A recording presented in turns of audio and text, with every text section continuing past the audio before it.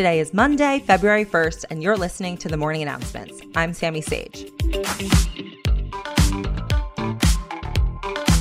Let's start this morning with the $2,000 question. Is the government going to send stimulus checks? The answer is still unclear. Congress still has not passed a COVID relief bill thanks to the fact that we still have the filibuster and there aren't 60 senators who would vote on the Democratic bill.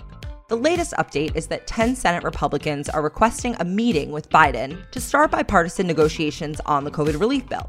In other words, we have the absolute bare minimum of Republicans required who are even willing to talk about COVID relief at all while the pandemic kills over 4,000 Americans a day. You're probably wondering where the COVID relief negotiations are starting from.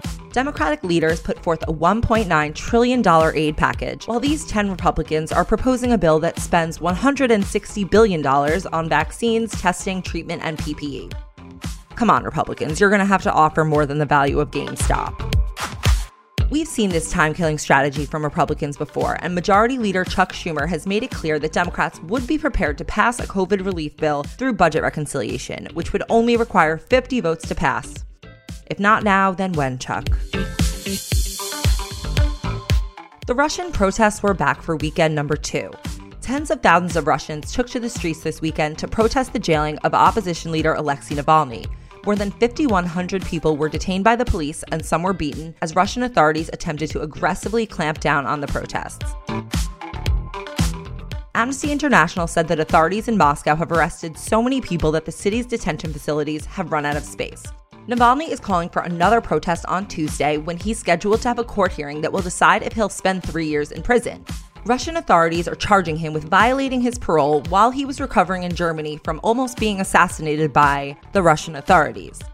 Kind of like a Russian nesting doll of criminality. Down at Mar-a-Lago, Trump had a rough weekend where 5 of his lawyers in his impeachment trial quit on him. The timing was quite inconvenient since he has some legal briefs due on Tuesday and the trial is set to begin a week later.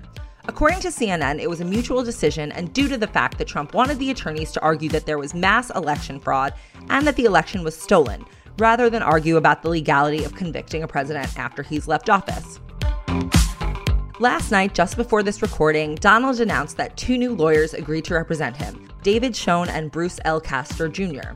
A fun fact about David Schoen is that he met with Jeffrey Epstein about representing him just before his death, and Bruce L. Castor Jr. is an ex-district attorney who famously declined to prosecute Bill Cosby over allegations that he drugged and molested a girl in 2004. They're going to fit in great with the Senate Republicans. This all comes as Home Depot announced they're pulling donations to Republicans who objected to the Electoral College results. This is particularly significant because Home Depot is one of the largest corporate donors to Republican candidates. I guess I know where I'll be buying my next wrench from. At the same time, people are calling for boycotts of the supermarket chain Publix, as it was revealed that Publix heiress Julie Jenkins Fancelli donated $300,000 to Trump's Stop the Steal rally on January 6th. You know, the one right before they killed 5 people?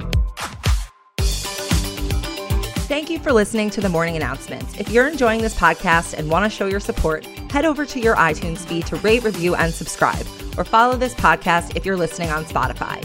We also have our first piece of Morning Announcements merch for sale.